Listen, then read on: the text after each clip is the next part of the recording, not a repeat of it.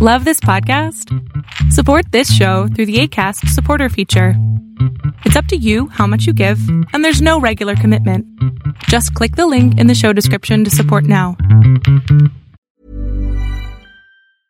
Life is full of awesome what-ifs, and some not so much, like unexpected medical costs. That's why United Healthcare provides Health Protector Guard fixed indemnity insurance plans to supplement your primary plan and help manage out-of-pocket costs. Learn more at uh1.com.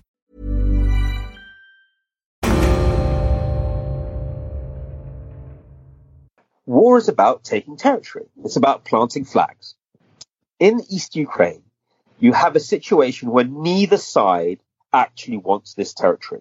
There might be individuals, businessmen, whatever, who do, but neither Moscow nor Kiev is particularly keen to have this bit of godforsaken countryside.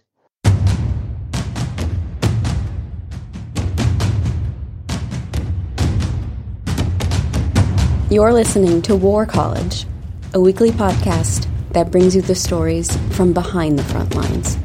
Here are your hosts.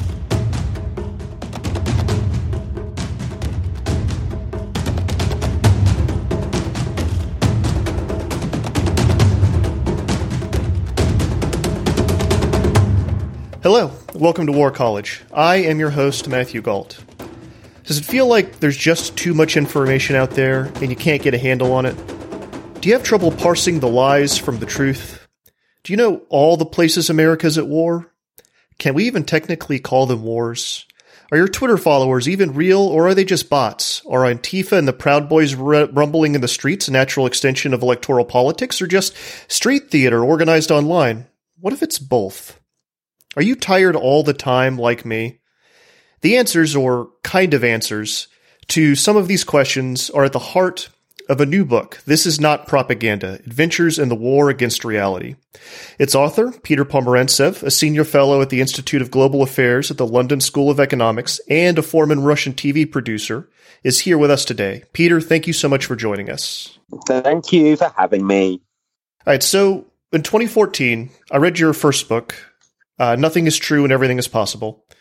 And at the time, I thought it was one of the most important books about the media landscape and the way we live now that I'd ever read. It focused on Russia and how the Kremlin had pioneered a new form of authoritarian control. Things have accelerated since then, I'd say. And a lot of what you wrote about in Nothing is True has spread across the world. And This Is Not Propaganda kind of takes a global view on this issue. What do you think has changed since you wrote that first book? Well, look, my first book was fixated on Russia. It was a memoir of my time in Russia. And actually, the book ends, I don't know if you remember, I come back to London. I'm sort of going, well, thank God I've come back and everything here is going to be normal. And it ends actually with the Kremlin's invasion of Ukraine and its international propaganda. But also kind of me sort of seeing kind of little indications that what I saw in Russia spreading across the world, not just because it's caused by Russia, but because some sort of, cultural political zeitgeist. And it actually ends the first book with me going, oh my word, is Russia actually not just this, little curiosity pickled in its own agonies and its own propaganda? Is it actually something that is a harbinger of the future? And the first book ended on that, and it was a genuine question. And the second book really picks up, and my conclusion, if you want to spin right to the end of the book, is that, yes, the future arrived first in Russia. And what do I mean by that? I mean what we refer to rather casually and often annoyingly, but yet now quite universally, as post-truth politics, i.e. a politics where politicians don't care if they're caught lying and actually revel in lying. A politics where the idea of the future has disappeared and nasty nostalgias exist instead, and kind of where spectacle has pushed out any kind of even attempts at rational sense. I think those are some of the key ingredients which I saw in Russia already in the 1990s and early 2000s, and now have spread everywhere. And with that kind of comes a propaganda approach that doesn't seem to convince people, but just looks to confuse and undermine them and spread so much doubt that one ends up yearning for strongmen and kind of deliberative democracy in that kind of Greek way that we still aspired to quite recently, I think, has kind of disappeared as a possibility. So without a doubt, I mean, I saw those things in Russia in the 2000s. In this book, I go back to the Russian 1990s and look at how they kind of developed then. And as you say, go around the world, the Philippines, Mexico, Europe, and even a little bit North America, to sort of kind of do a kind of like show how, these things are happening everywhere, with national characteristics, but the kind of the underlying techniques and ideological crises are the same. I even go to China and find it a kind of another example of the same, but with Chinese characteristics. One of the themes I think that's kind of recurs over and over again is the way that this new media landscape separates a person from their own reality. Can you speak to that? Yeah, look, to be honest, I think that's always been a big part of propaganda and the cruelty of propaganda. But I think that's particularly so in the social media era and the internet era, because the promise of social media and of the internet was that you would connect people to each other. That's why it was so exciting, but also that we'd be able to kind of to understand ourselves. I speak to this fantastic sort of activist and internet guru in Mexico, and his whole idea is like, the internet would allow us to kind of see the revolutionary reality just below the surface. And then he's got a whole technology of doing that. By analyzing Google searches, we can tell what the true desires for change are in a society. A bit like, Google can tell in these sort of famous studies that they've done when there was a flu epidemic building in a certain area. By the searches people were doing online, they could tell a flu epidemic was building. People were asking questions that showed there were more and more cases of flu appearing in a very unnatural way. So this guy, he tries to look at sort of like, are people complaining about employment or the ecology and so on and so forth, and really catch that wave of the desire for social and political change before it's kind of been formulated into an idea, and help to encourage very open engagement around it. So, what a lot of the new propaganda are about is splitting people up. Yeah. So there's a wonderful study by Harvard people of propaganda, online propaganda in China, showing that it's not so much fixated on crushing all opinion. Not necessarily. It's much more concerned with, as soon as they see people organized, to split them up. In Russia, the Kremlin, through 2011-12, kind of flooded the internet with so much disinformation, people couldn't organize anymore. It was all about partitioning and breaking people up, but also by, creating these bots and trolls and gaming SEOs and so on and so forth, kind of putting out so much, putting so much noise in between people and their actual desires online, how they're expressed online, that people can't tell what they want anymore. I mean, sorry, that sounds a very wordy, long-winded way of saying it, but essentially Mexico, which is the case study I take, using so many bots and trolls that it sort of drowns out the actual social desires that people are expressing online with a lot of chaos and disinformation. Was that okay? Did that make sense? I don't know. You tell me. No, I think it makes. It's actually very clearly expressed in the book. I'm sorry if I got a bit lost there. No, I think that's clearly expressed. I think you're kind of making the point that we've built a world where we interact with identity, with our politics, and with each other through these filters, not really understanding that there are other people with other agendas in control of those filters, or at least shifting them, right? Listen, TV always did that. That was always part of TV. You create a fake reality, and that then, and there's a lot of studies about this. People will see that, and if they think that the reality on TV is the dominant reality, they will change their behavior to adapt to it and fit in with it. So something called the spiral of silence, which is a very important sort of study of how people's relationship with broadcasting and mass media, which is why we always try to have a plurality of media. That was the idea. We have lots of different media, so and in those clashes and conversations, some sort of real, the chance of a real reality the chance of more genuine reality emerges. While in authoritarian regimes, you had complete domination of the media sphere, and people adjusted their behavior to fit in with the reality that was broadcast to them.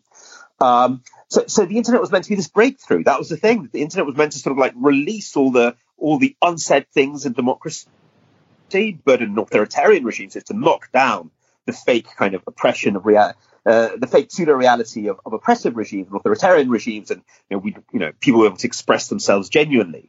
But basically, regimes have adapted by using, the techniques of troll farms, bots, gaming the search algorithms. They're again able to sort of instill a kind of a designed reality onto people, which people then start to fit themselves into. There's a great study by the Oxford Internet Institute, which basically says, look, it's not as if like one bot or one troll changes people's minds. That's not how it works. No one's ever been convinced by one troll or one bot.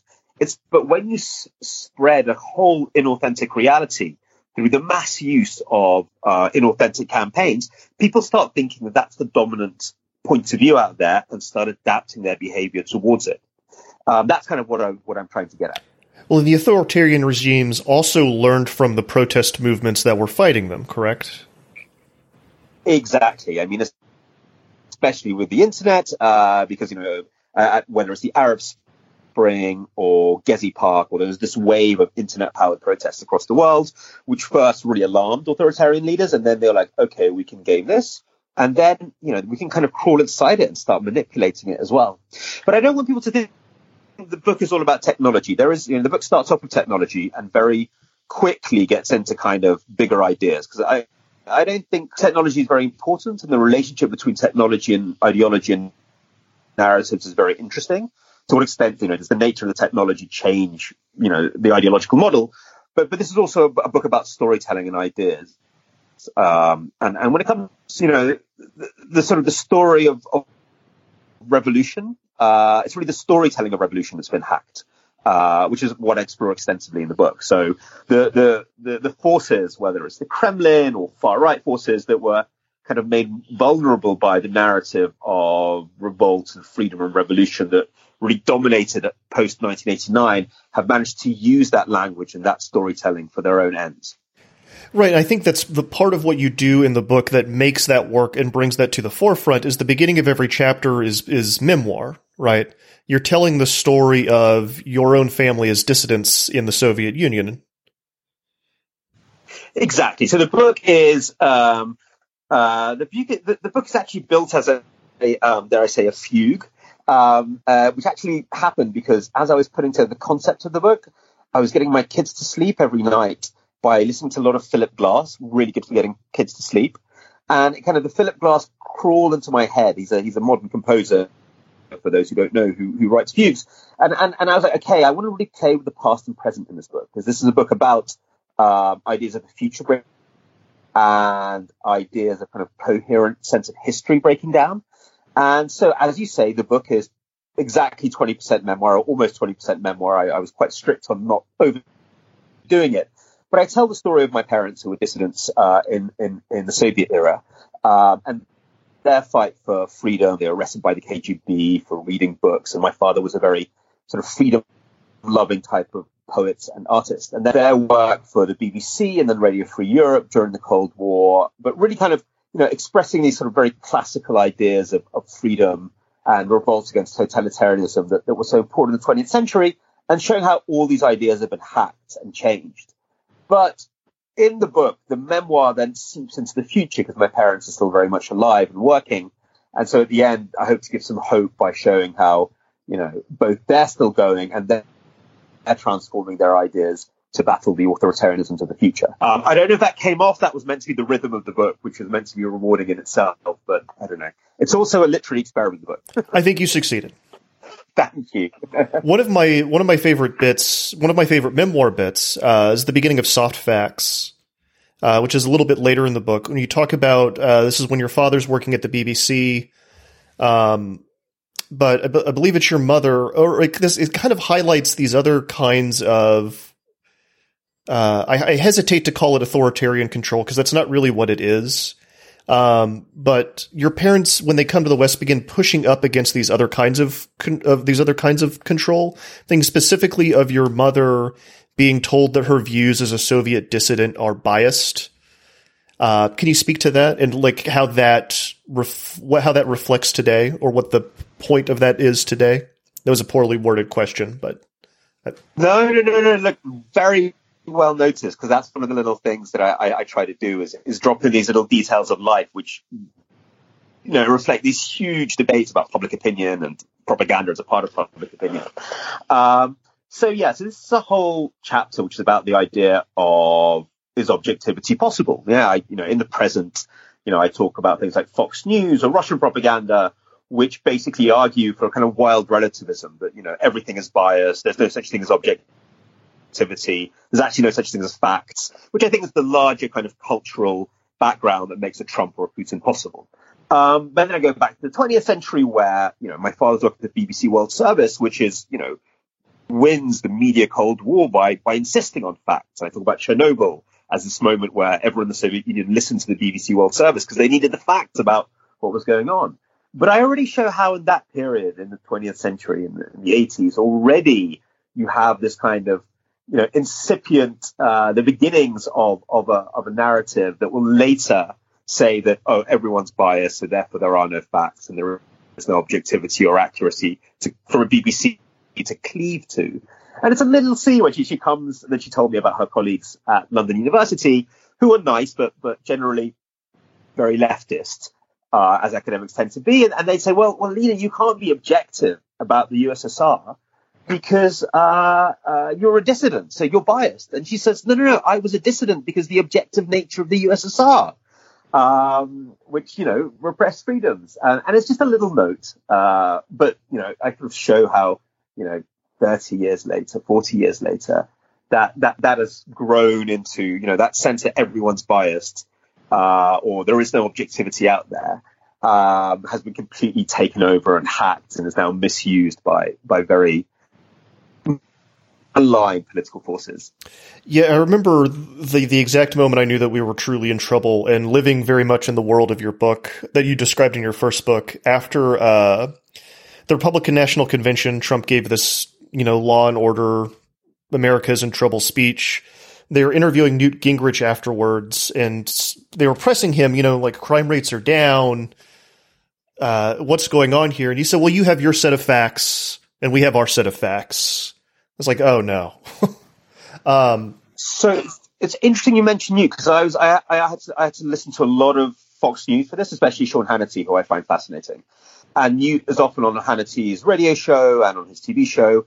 And I've heard him say that quite a lot. He really speaks like a really bad undergraduate who's just come across postmodernism and using what I think Rawls called bad relativity. There is actually a concept in philosophy about good relativity, which takes in other people's points of view, and bad relativity, which basically says, oh, well, then there is no truth. And it's absolutely stunning. I mean, this is certainly a man who we would expect reflected a conservative ideology which insisted on the primacy of Enlightenment values, but not anymore. Well, there's an idea that Newt himself was ground zero for a lot of this stuff in American politics, but that's a whole other discussion. I want to talk about some of the specific places that you visited and what you saw there. Can we talk about Estonia? And can you tell me about why statues are important in Estonia, an important part of this discussion?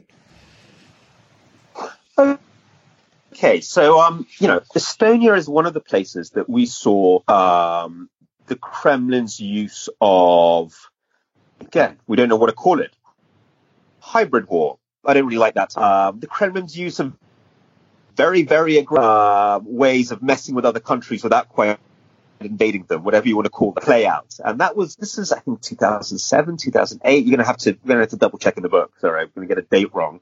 But essentially, there was a statue in Estonia celebrating a Soviet soldier in World War II, which, after a lot of stupidity actually from Estonian nationalists who said this had to be removed, and quite genuinely provocative behavior from them, and then maybe a very rash decision by the government of the time to move it.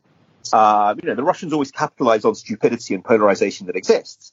But in any case, once it's moved, you have a mixture of kind of riots by ethnic Russians who are in contact with the Russian embassy, but more important, like a massive media assault onto Estonia, all looking to fuel polarization, saying that Estonia, sort of ethnic Russians have been attacked in Estonia by mobs, that somebody's been killed, all of this utter nonsense, sort of fueling the sense that Estonian fascists are attacking the poor ethnic Russians who are protesting against the removal of the statue. So you've got riots, you've got media attack based on kind of what we would now call, or we shouldn't call, but let's call it fake news.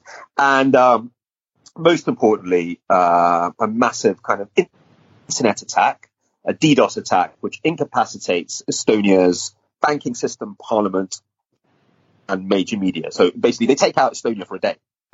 Again, you can't even prove who did this, because apparently it's patriotic hackers from Russia who are just doing this, out of their sense of patriotic duty. I mean, the government says it's got nothing to do with us. So again, that deniability, all these factors that afterwards we saw in Ukraine, to a certain extent in America and in other countries, played out in Estonia much, much, much earlier. And it's a real kind of foretaste of things to come.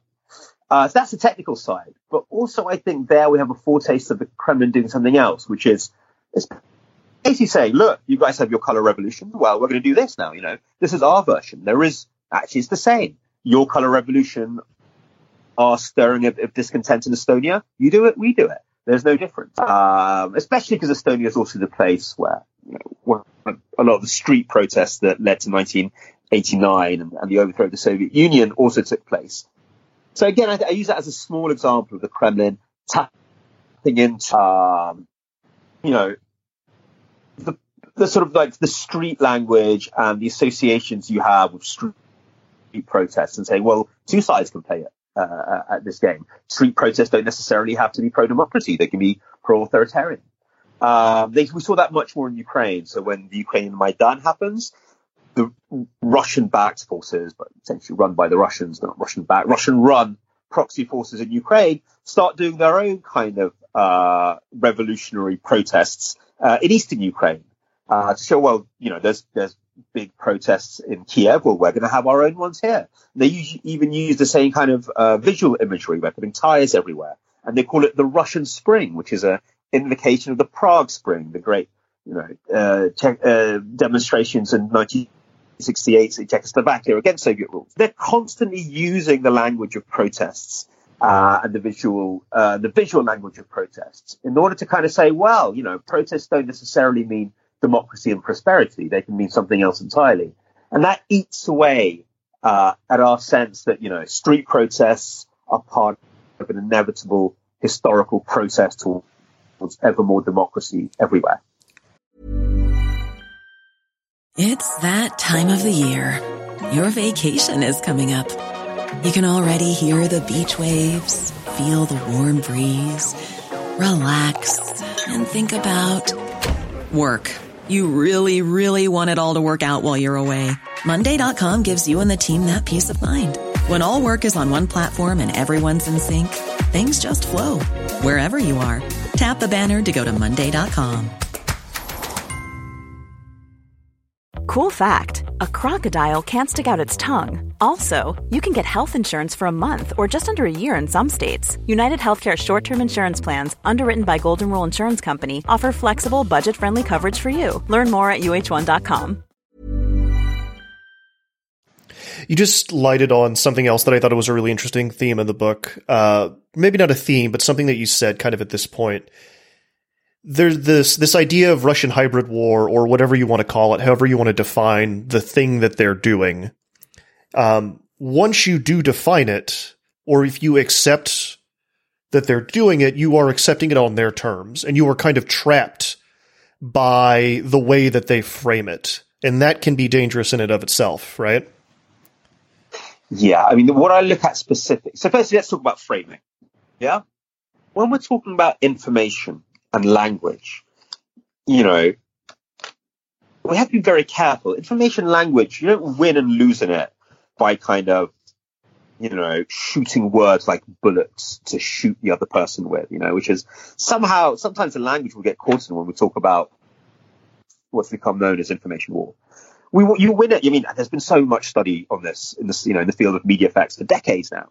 You win it by agenda setting, getting the other side to talk about what you want to talk about, and by framing the issue in such a way that imposes a logic that leads to the result that you want. So information war, and I talk about information war specifically in the book, which is, a term we've started to think and talk about a lot since sort of Russian malign foreign activity has been discovered. We started using the words information war a lot. And that is actually much more than a series of technique, that Russia uses. In Russia, information war, and they have a whole kind of body of pseudo-experts who talk about this, is a whole philosophy. It basically says the Soviet Union lost the Cold War not because it had rubbish policies and terrible human rights, but because of information war from the West. Information viruses planted by the West like perestroika and glasnost ate away at the Soviet Union and destroyed it. And nowadays, everything we see in the world, color revolutions, for all sorts of things, the promotion of democracy, the spread of international news, these are all parts of information war.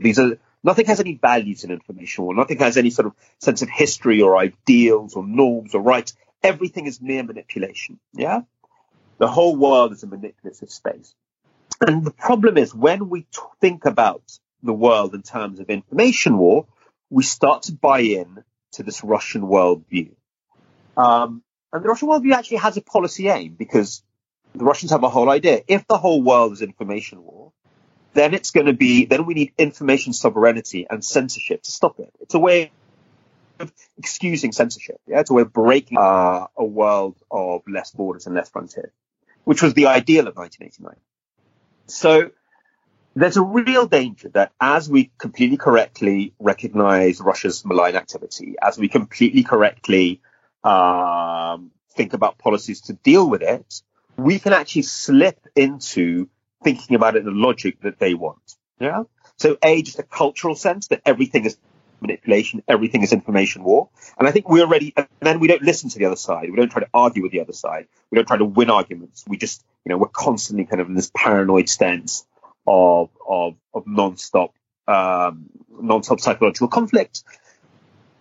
But even more importantly, we start to develop policies that actually strengthen that. So we see that, I think, already in the West with, you have sort of, firstly, you have kind of very, very, cheeky sort of quasi-authoritarians in the Balkans, for example, saying, oh, well, we've got to shut down the independent press here because, there might be part of Russia's information war.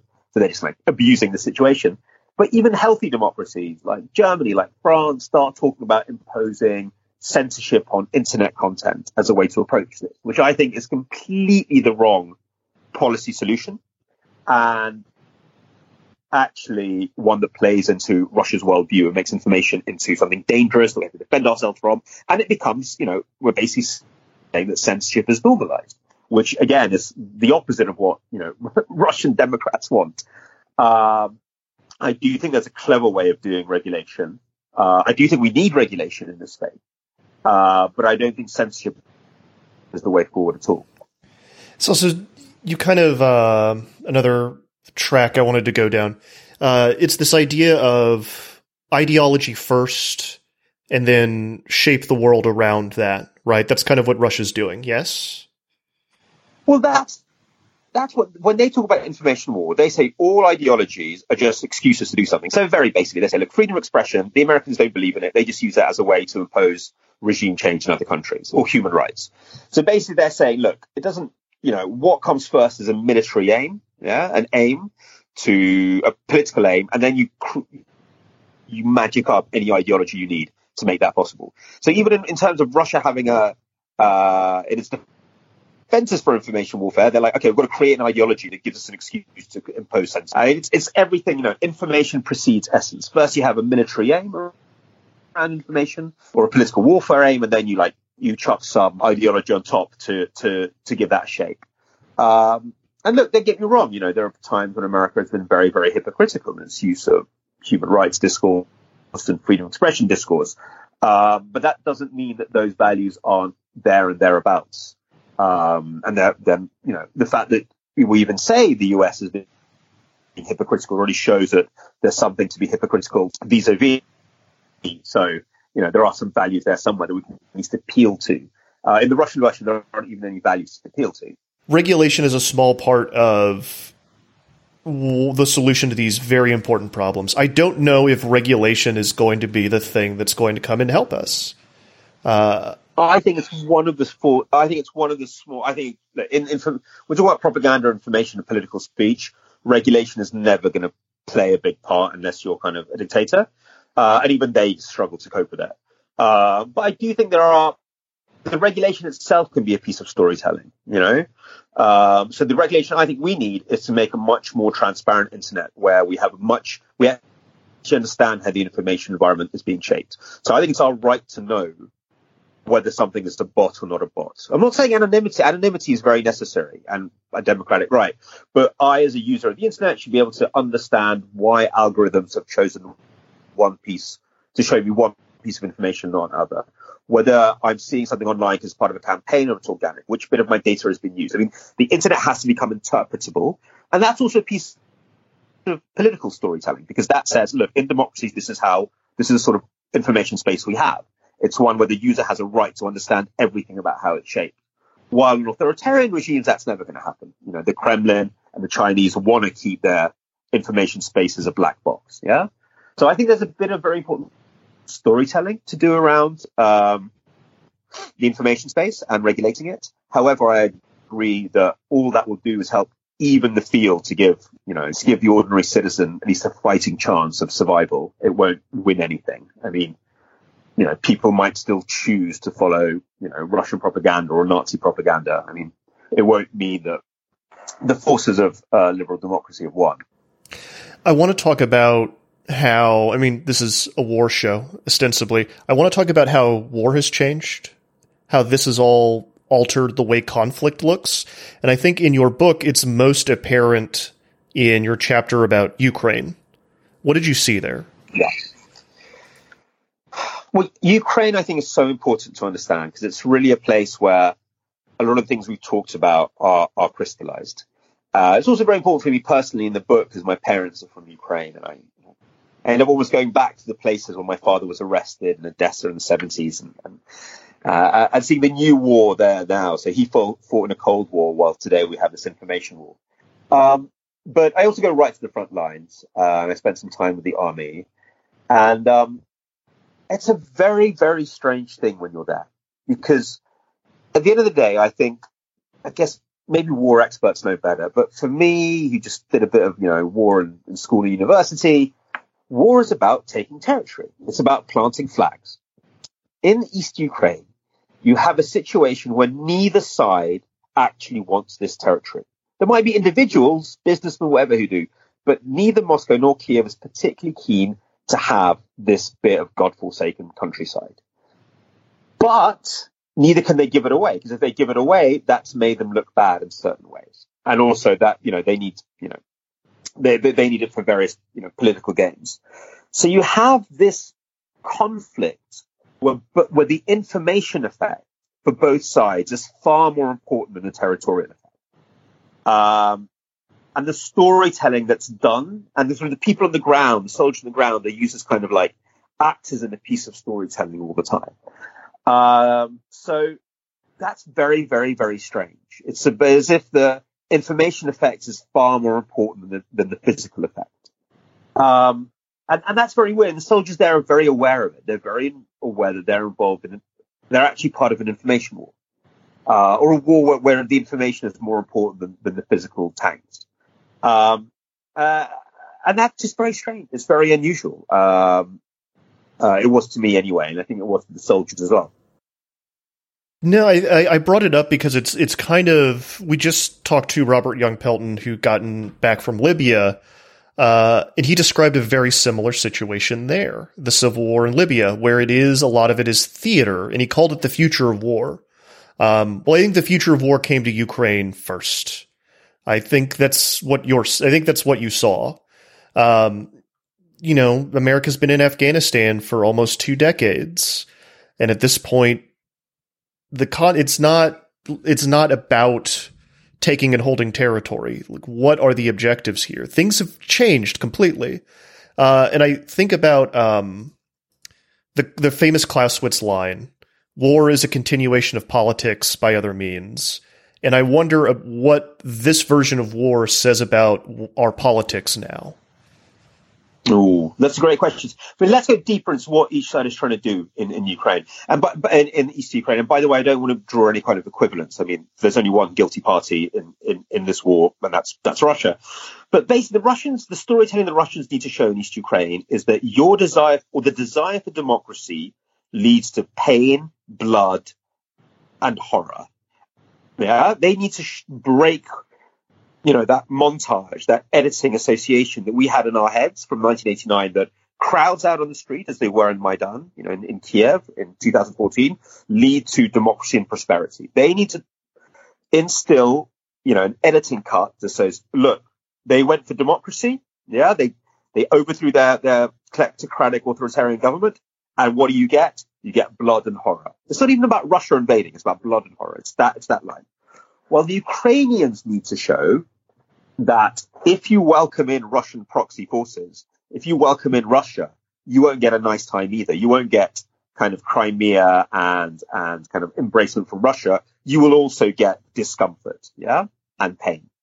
So both of them are trying to show that's the narrative both need to show, and that's the narrative that they need enough on the ground evidence to create enough shots to exemplify that. Neither wants to take Lobachnevo, which is like, this godforsaken village that I went to, where which is in the center of this conflict, and neither side wants this village at all. So we're in a world where the narrative, where the storytelling is more important than kind of the evidence. Is that what it tells us about our politics? That we're in a world where, I'm thinking out loud now, we're in a world where narratives are constantly being improvised. Or you could take the same facts on the ground and show completely different narratives. Maybe that's the point. That's the world we're in. I mean, that certainly relates to sort of like, the one way to explain Trump's, word salad is that by saying so many different things, people just take what they want from it and create their own narrative out of it. I mean, that's what we keep on seeing online. It happens over and over and over again. Whether it's the Brett Kavanaugh nomination or what we have now in Britain over Brexit, we kind of have the same set of facts on the ground, and people will just create completely different stories out of them, and you kind of see it happening in real time. Is that the big lesson? Reality is up for grabs. But, whatever the facts are, the evidence is, it's all about magicking up quick stories out of it. Isn't that playing into the Kremlin's postmodern nihilistic view of the world and of reality, though?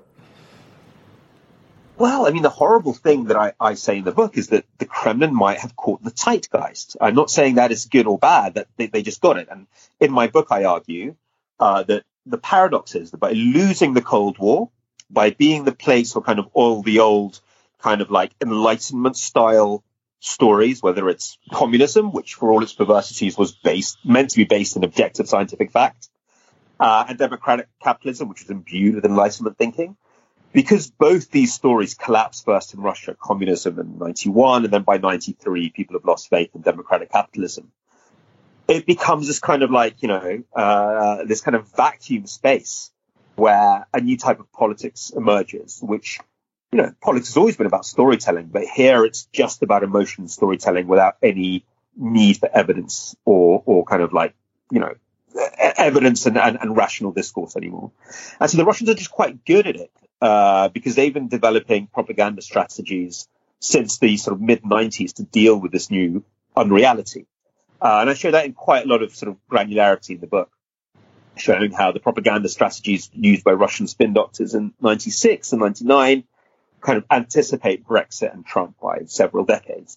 We've kind of arrived at the same place. I mean, where our consensuses about, rational theories of social and economic progress have whittled away, partly because the financial crash, partly maybe because, you can only impose that consensus on rational style reality with a limited amount of media, partly because of various foreign policy adventures that went wrong.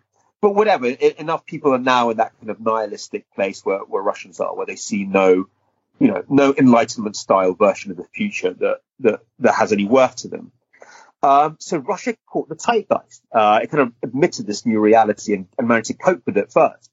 And in the book, I think that our challenge is to, in the space I write about, which is the information space, is how do we deal with this? How do we start generating discourses in an information space where facts start mattering again? Yeah, it's up to us to sort of do something with this sort of with this kind of completely liquid, swirling period where everything's constantly up for grabs.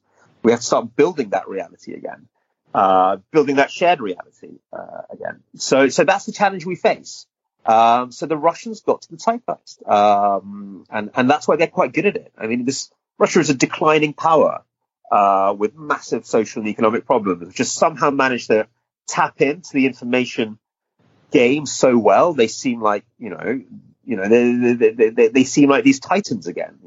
They've managed to accrue great power status just through very, very targeted use of real power in Syria and Ukraine, but largely through information. Peter, thank you so much for coming on the show. The book is This Is Not Propaganda: Adventures in the War Against Reality by Peter Pomerantsev. That's it for this week on War College. Thank you for listening. As always, War College is me, Matthew Gault, and producer Kevin Odell. It's created by myself and Jason Fields, who had a beautiful wedding. If you like the show, please remember to like, subscribe, do all the things that you know to do. Send us a comment on iTunes. It helps other people find the show. We are available wherever fine pods are casted, and we will be back next week. Stay safe until then. Hey, it's Paige DeSorbo from Giggly Squad. High quality fashion without the price tag. Say hello to Quince. I'm snagging high-end essentials like cozy cashmere sweaters, sleek leather jackets, fine jewelry, and so much more. With Quince being 50 to 80% less than similar brands.